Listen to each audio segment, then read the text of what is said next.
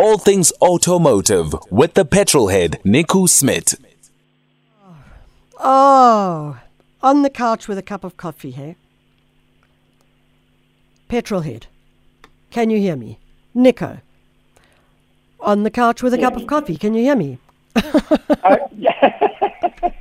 Good morning, how are you doing? You know, I just have to say this, is that sometimes I have to cheer on our engineers and that, because the studios here are unfortunately completely chaotic. And I'm going to say that, I'm probably going to be fired for saying that, but it makes it really, really difficult for everybody participating to try and really get on top of things in a way that is appropriate.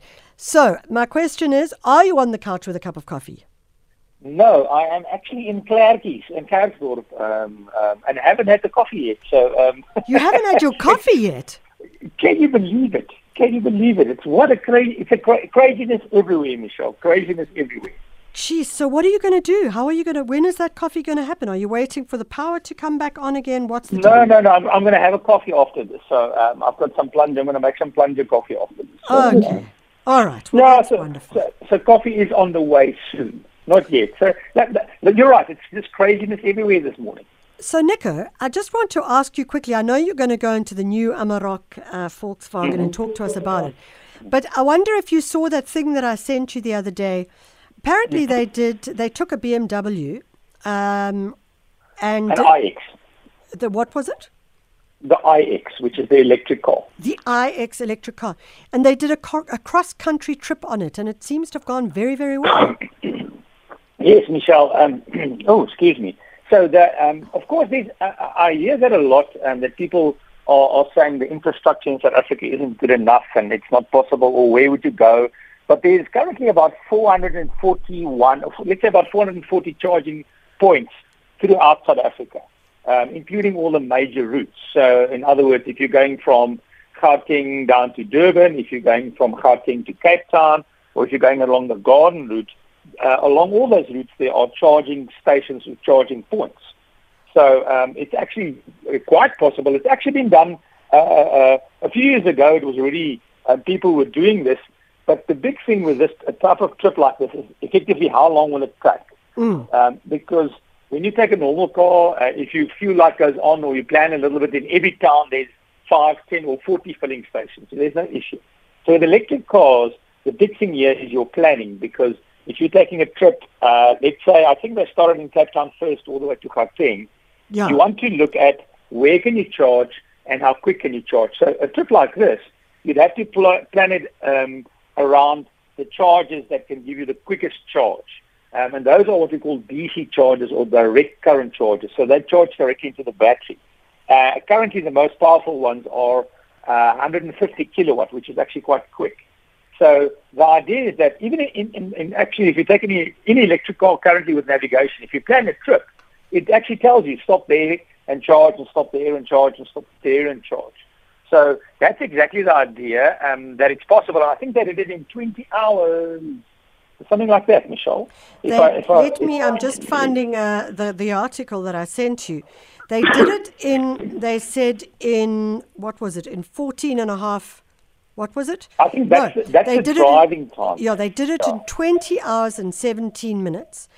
And it took them, the driving time was 14 hours and 56 minutes. But obviously the rest of the time was, from my understanding, used to charge. So they did nearly 1,500 kilometers. The only thing, of course, about it was the speed. The speed was not exactly like... No, you know what it is? And so it looks, if you look at the average speed, you say, hey, that's 94 kilometers an hour, which doesn't seem fast. But if you drive at 120, that's probably what you'll get, because think about this now. If you're driving at 120 as an average speed, as soon as you go through certain towns, you might have to drive at 80. And when you go through Colesberg, what are the towns where you're driving slowly? I'm trying to think which. Some of the towns, as you're driving through the town, you're going to have to slow down. Yeah. So actually, a 94 kilometer an hour average speed is actually not bad, because it has to take into account where you are driving slowly in town, and that brings I think they probably looked at probably about 120 km an hour on the, let's say, on the speed control or whatever cruise control they had. Yeah. So 90, it's actually not bad going at all. So So, but as you can see, the big thing is still the charging times, and that's still what. So two things that are, of course, it's great. Two things we must consider is the infrastructure is good, but if there's another car standing at that charging station, or two cars, you might have to wait a little bit. Jeez. So I think it's excellent for electric cars. It shows that because it's more out there, it shows that it can be done. It definitely can be done. But in my mind, electric cars, it's still a trip that you can take if you're not in a rush. I'd probably say it's a nice 2-day trip with your family. But if you are wanting to do this in one day and there's lots of electric cars, it's still something that's, let's call it a work in progress. But I think it's excellent for electric cars. In my mind, still, electric cars are more city cars because they work the best in city. But it's something, as I said, that I'm very excited about because it's getting better and better, and the infrastructure is getting bigger and bigger. So it's more possible to do that. Okay, we have to go to a break, but I do think what's interesting about what you're saying is 2 years ago, we wouldn't have even been discussing an electric car going from Cape Town to Joburg. Now we are actually discussing it. So once we start to look at that, the scenarios start to change dramatically. Now, we do have someone who's very critical of the Amarok, Tabang. So I'm going to hold on to his comment. And you're going to talk to us about it, and then we're going to come back from the break, talk to us about the Amarok after the break, and then I'll tell you what Tabang is suggesting. All things automotive with the Petrol Head, Nico Smith. Yep, we're talking to the Petrol Head, Nico. He hasn't had his coffee, so if he gets a little grumpy, we'll know why that is the case. But he's not grumpy yet. Nico, the new VW Amarok, what do you think? You know what? I'm actually more interested now to hear what the comment was, if I'm honest. Okay. So Tabang says this. Tabang says, "Hi, Constant. The new Amarok doesn't inspire me. Finish and klar. Maybe it's the scandal that I read in the newspaper about its braking system defects, and that is Tabang Matabane. So, braking system defects. Do they have them? What is the issue?" Oh, I don't know about braking system defects, to be honest. So let's first clarify. So I'm not sure if Tabang is talking about the current Amarok, because the new one is just being launched internationally, which means it's not available on sale yet. Volkswagen has had a big reveal to say this is the 2023 Amarok. It'll probably, I'm not sure, it'll probably make our shores towards the end of the year, although it's actually built in South Africa. So that's the new one. That's what we're really talking about. It was revealed on, I think, Friday, internationally. So the Amarok, So let's talk about the current or the new one rather. I don't know if you've got some pictures that you can see or have a look, Michelle. No, yes, I do actually. You talk us through, but I do have the pictures in front of us. Okay, so first I can't of all, really tell the difference. Okay, have you got the one that it's like blue styling, so it's a very bright blue color. So just make sure that we're looking at the same picture. Yes, I'm looking at that.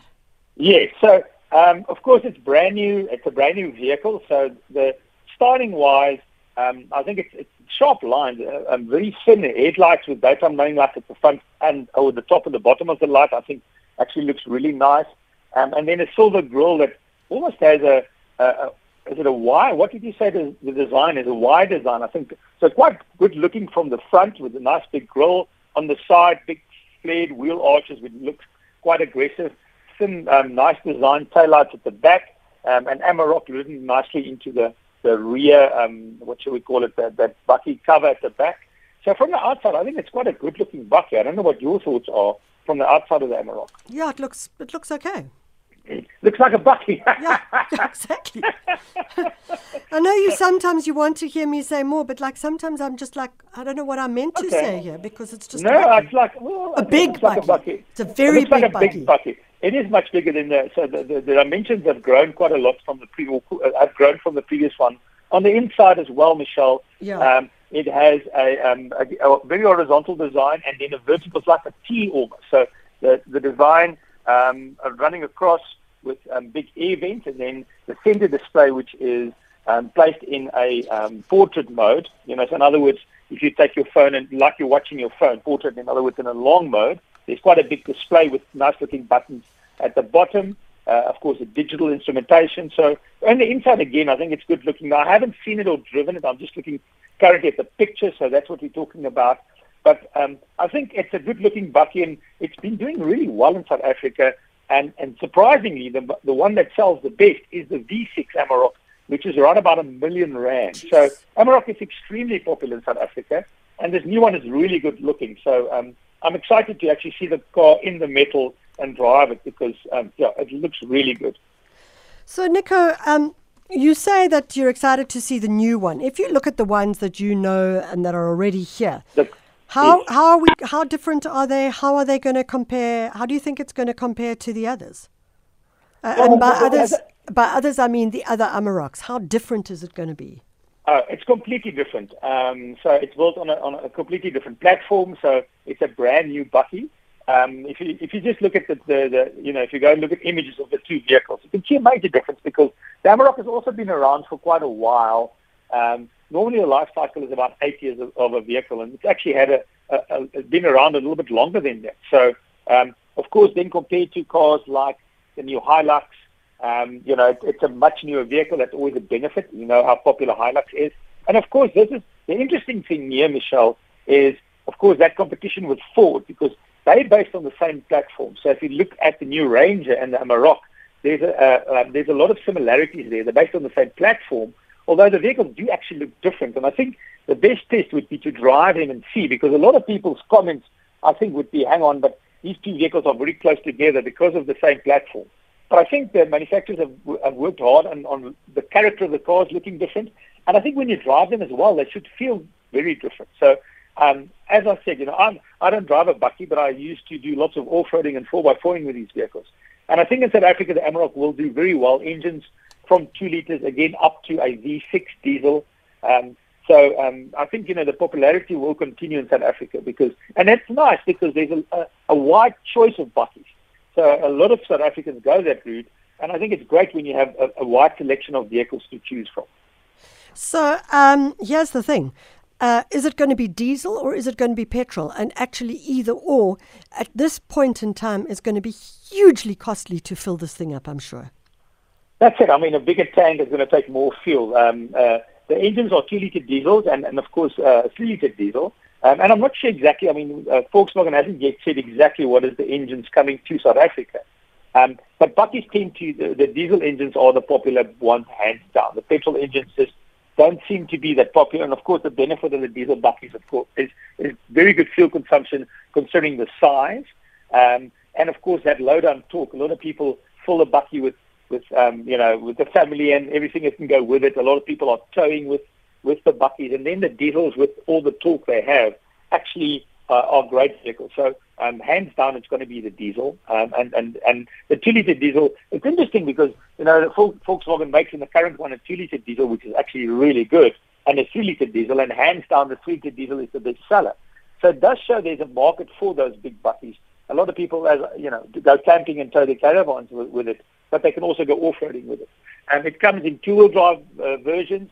Then there's a selectable 4-wheel drive and then a permanent 4-wheel drive. So lots of options as well. If you look at some of the information, a lot of new assist systems will be available. So not only will it be good off-road, but it'll have new systems like matrix lights, or Volkswagen calls it IQ lights, adaptive cruise control and lane keeping assist, and secondary collision brake assist. So a lot of other features that also will make it safe in the city as well.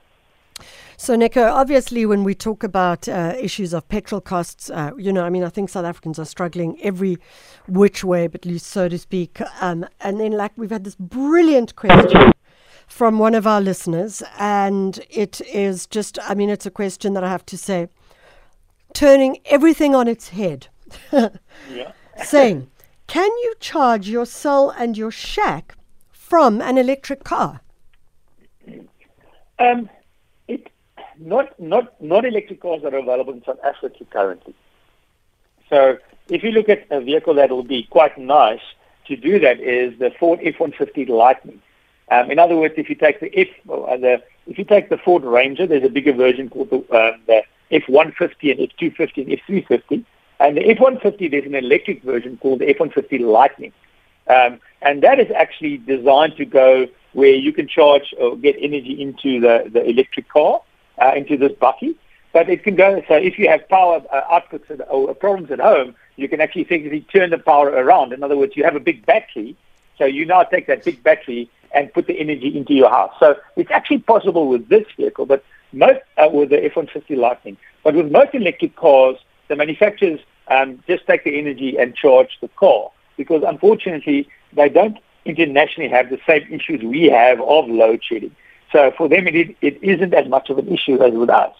So, of course, let's say you want to charge. Let's say I have an electric car and I want to charge, put energy into the shack where you're living. Those cars are expensive, and once the car is flat, where are you going to put energy back into the car again? That's also something to consider. So effectively, no, it's not. It's not possible. Even if you want to consider an electric car, if you don't have a garage where you can charge it or a charging station, it's also not practical, because you can't just fill it up and let it stand on the street. So most households, let's say most households that can afford electric cars normally have a garage. But there are a lot of people, like let's say somebody that lives in Camps Bay that might have a house but doesn't have a garage. They also need to consider it. So yeah, there's a few things to consider. And again, Michelle, the big issue is electric cars are still not for the masses. They're not affordable cars.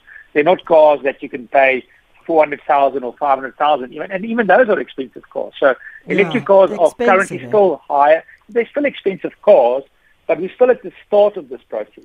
If you look at, even if you just go to Europe and you drive there, the amount of electric cars there's lots and lots more than South Africa. So we still battling, and I think people with electric cars are now really finding, previously I would say Eskom doesn't matter with electric cars because load shedding isn't an issue, and probably still isn't. But now the fact that you're having load shedding 3 times a day actually becomes a bit of a frustrating thing for electric car owners. Yeah. But I think this too shall pass. So I'm positive that Eskom will sort this out, and hopefully this won't be a thing that will continue forever.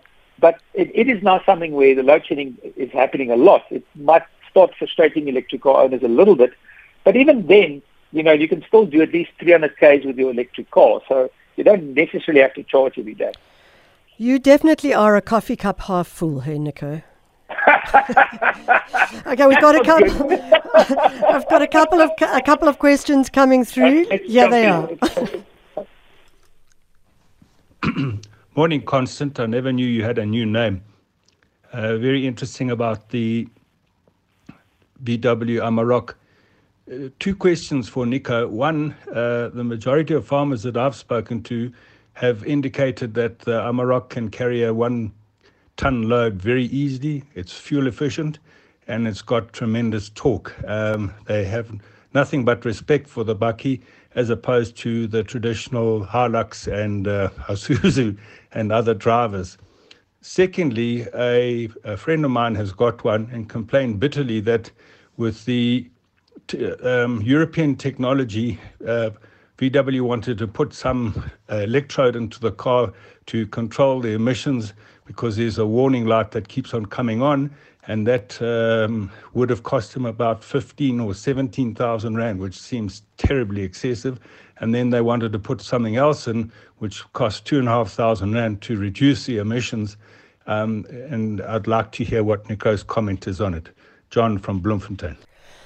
So there's John from Bloemfontein. What's your comment on that? Okay, so I've drove both the diesels, the 2-litre diesel. Actually, my brother-in-law for a long time had a 2-litre diesel Amarok. And I've also driven the V6, and they are fabulous. They really are powerful and fast. I remember when Volkswagen launched the Amarok, it was a 2-litre, and all the other bakkies were 3 litres, and everybody was going, why are you launching a 2-litre bakkie? This thing is not going to be successful. And a lot of other manufacturers are going towards 2 litres. So I would agree. It's a lot of torque. It's got great fuel consumption. It really is an excellent bakkie. Out of all the bakkies, it's the one that rides, in my mind, the most comfortable. It's the one that rides the most like a car. Now, talking about this diesel thing, I think he said his friend is a farmer. You've got to realize that with diesel bakkies, let's start with diesel cars. Diesel cars need a very clean diesel because we're talking about that parts per million. So it's like a 10 ppm at Sasol. Other filling stations have 50 ppm. You get 500 ppm.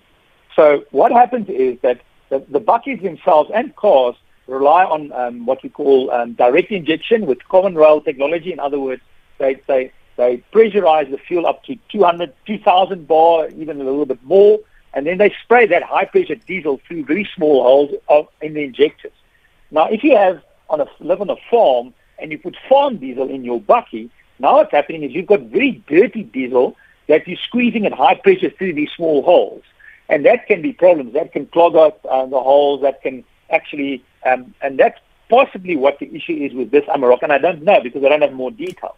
But what you should know is that if you have a diesel vehicle, you want the clean stuff in there. You want to look for the 10 ppm or the 50 ppm. Even the 500 ppm isn't ideal because it isn't clean. And if you're driving any bucky, let's say an Amarok on a farm, and you're putting farm diesel in there, you are really asking for trouble because that stuff is dirty. It's great for your tractor. It's great for your Land Cruiser, that 1970s or 1980s Land Cruiser, but it's not great for your direct injection diesel engines. And possibly that is the issue, I think. I don't know more details, but that's what I think could be the thing. Okay, so then someone says, a quick question before the end of the show. Should I continue servicing my car with the manufacturer after the warranty expires? I decided against an extended warranty because of the past part replacements that I have to do that was prompted by wear and tear. So what's your take on that? That's a personal decision. I'm continuing to serve my car at the manufacturer as an example, but a lot of other people prefer not to go to the manufacturer. I think that the big thing is that the benefit for me at a manufacturer is the recourse. If there's an issue, I can go back. If there's problems, I can go back. And I know that I have the manufacturer's backing. So if the dealership is a problem, I go over their heads and I go to the manufacturer.